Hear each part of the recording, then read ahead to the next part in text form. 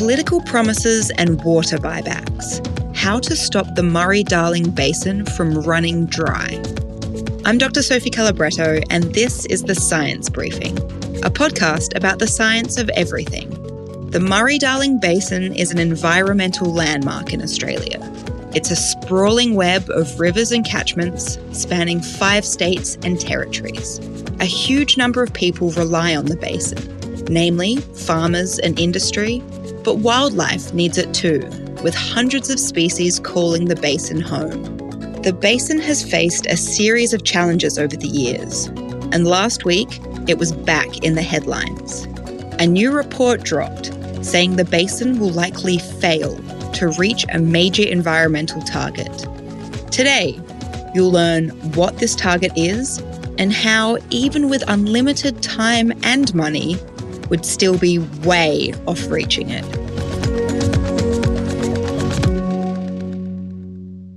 Okay, Matt, so a report on the Murray-Darling Basin has just been released. Can you sort of paint a bit of a picture of the weeks leading up to this report being dropped? Yeah, so this is a long-awaited report on the Murray-Darling Basin that's been hidden away since before the most recent federal election in May. Matthew Aegis is a science journalist for Cosmos magazine. The report came out last Tuesday, but in the lead up to it being released, there were a number of vocal critics calling out the previous government's performance in the management of the basin. One of them being the new Minister for the Environment and Water, Tanya Plibersek. In the 2 months that I've been the Environment Minister, I have done as much in 2 months as those opposite have delivered in almost a decade.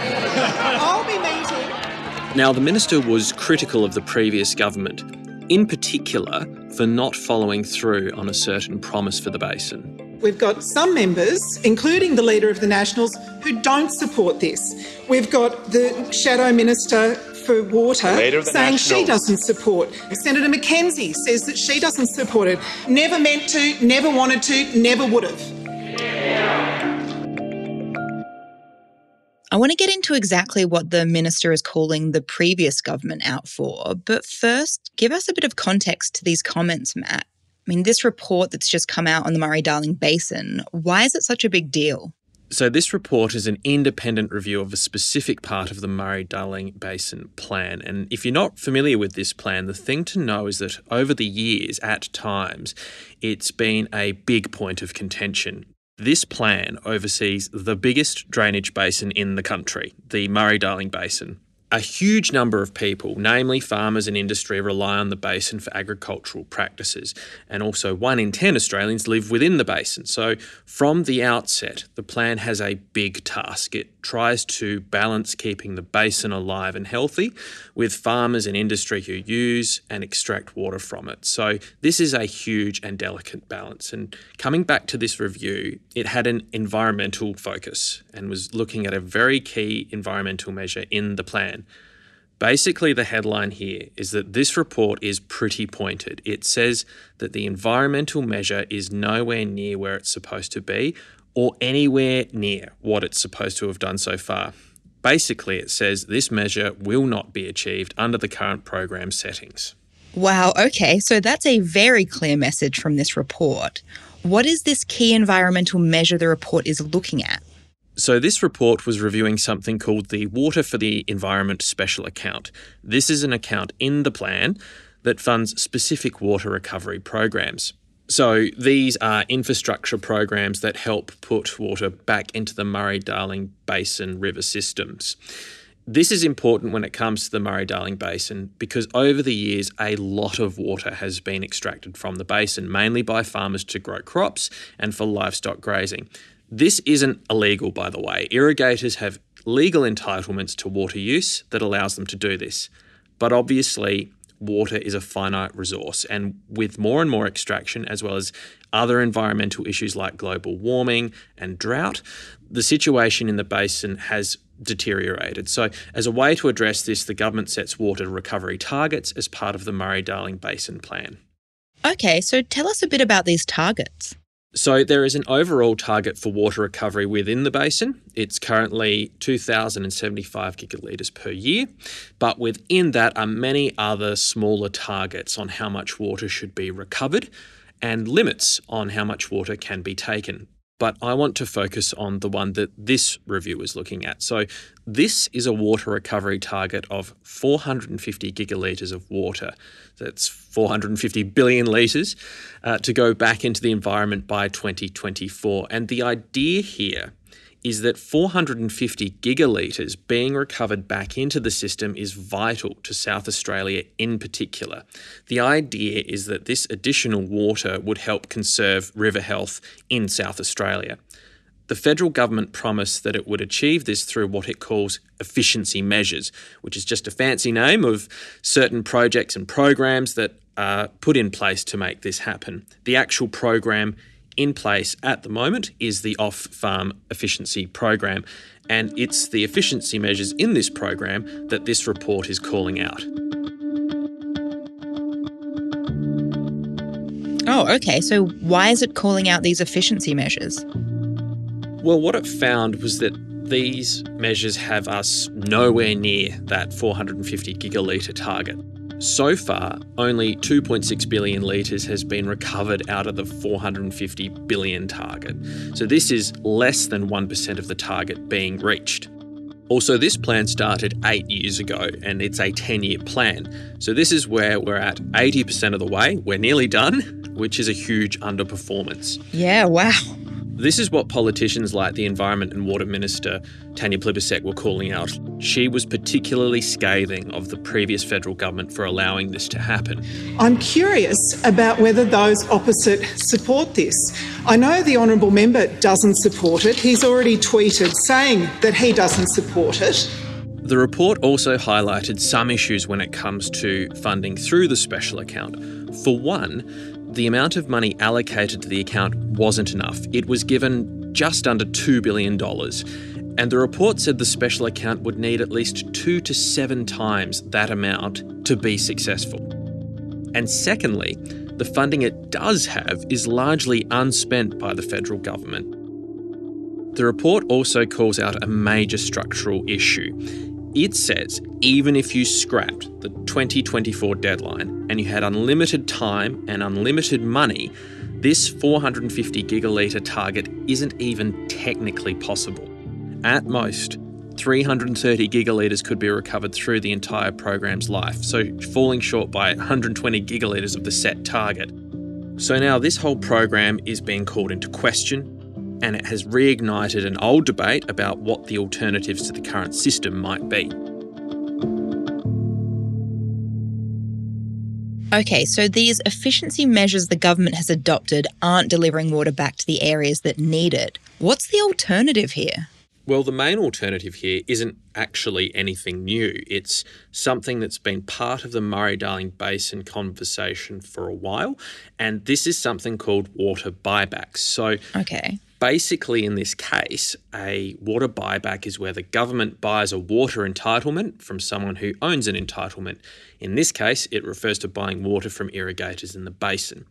These buybacks were brought in by the Rudd government in 2008 and were used for a while, both by the Coalition and Labor, as an open process. And they were then retired by the Abbott government in 2015, and the government then brought in a different system favouring things like subsidies and closed tender processes. And then after all of that, buybacks were scrapped under the Morrison government after the 2019 election.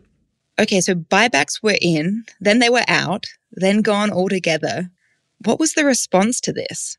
There was criticism when this all happened. So under the closed tender system, you had economic experts calling it out, saying it lacked transparency on public spending, and a number of environmental scientists put their name to something called the Murray Declaration, which wanted the system itself to be halted. The replacement of buybacks with these current efficiency measures has also been criticised by these groups for being insufficient to get water back into the system. Now, there's a view to bring back open tender buybacks, arguing it's a much better system, both for farmers and for the environment. Why are water buybacks seen as a better system? Basically, they're seen as a cheaper and easier way to get water back into the environment. In 2020, the Australian Bureau of Agricultural and Resource Economics and Sciences released a report, and that report found that buybacks were the simplest and least expensive means of recovering water for the environment. It also found that programs like these current efficiency targets actually push water prices back up.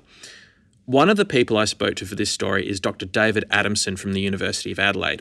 He was commissioned to work on the original Murray-Darling Basin plan, and he says buybacks are the best way to both obtain water for the basin, but also to give farmers greater power to decide on how they want to move forward with their business. That was incredibly popular, incredibly well supported by the farmers. They knew what was happening. They had the conscious choice. They used that money to transform their farming systems. It gave them great flexibility. Now, that's not to say all farmers supported this, but Adamson says generally water buybacks were a more popular option. Right. So water buybacks have previously been supported by environmental advocates and some farmers. How likely is it this system will be reintroduced? Well, the current government has consistently said that voluntary water buybacks could be a solution, and they've said that this is something that is back on the table. Okay. The Water and Environment Minister Tanya Plibersek said that she had not given up hope on other projects to meet the 2024 deadline. And when questioned if water buybacks were the only way to get us to the 450 gigalitre goal, she said nothing's off the table. For the 450 additional gigalitres of water that's supposed to be released to the environment, I'm looking at every option. Every option is on the table to get to that Also, target. the projects under the current off-farm efficiency program will continue. But the new government is set to review these, and Plibersek will meet with state and territory water ministers in the coming weeks. So at this point, we don't have 100% certainty that voluntary buybacks are going to come back. And as with any policy change, it requires legislative considerations and stakeholder consultation. So it could be some time before we see a change here, but this is certainly something that is supported by environmental science and economics experts. Matt, we've spent a lot of this episode talking about programs and targets. And I mean, while obviously having a plan that manages the interests of everybody is hugely important, at the end of the day, the Murray-Darling Basin is a huge environmental landmark of Australia. Yeah, and it is really easy to get caught up in this farmers and industry versus the environment narrative. And the interests of farmers and people who rely on the basin to survive is a critical part of the conversation. But I do also think it's worth removing ourselves from the picture for a second. And when I say ourselves, I mean humans, and considering what else is affected by something like the Murray-Darling Basin Plan not doing what it's supposed to do. The Murray-Darling Basin is home to nearly 100 different kinds of birds, some of which are migratory birds that fly there to visit wetland nesting grounds. There's 30 different species of frog. There's 100 types of lizards, freshwater turtles, fish, that all live in and around the Murray-Darling Basin. And as you've said, Sophie, the basin is an interconnected ecosystem. So if there's poor health in one part of the basin, that can have flow-on effects to other parts. We've already seen water extraction over the years leading to things like sensitive river wetlands and gum forests coming under stress from lack of water and increased salinity, and this has devastating consequences for species in those parts of the basin. Ultimately, it can impact us as well. So yeah, it's a very tricky issue and will always be a delicate balance. But that speaks to why programs like water recovery are critical to get this right. This 450 gigalitre target was introduced for a reason and, if done properly, can make a very tangible difference. So there's a real opportunity here for the current government to not only address what's gone wrong so far with these efficiency measures, but to address problems with water management and distribution in the Murray-Darling more broadly.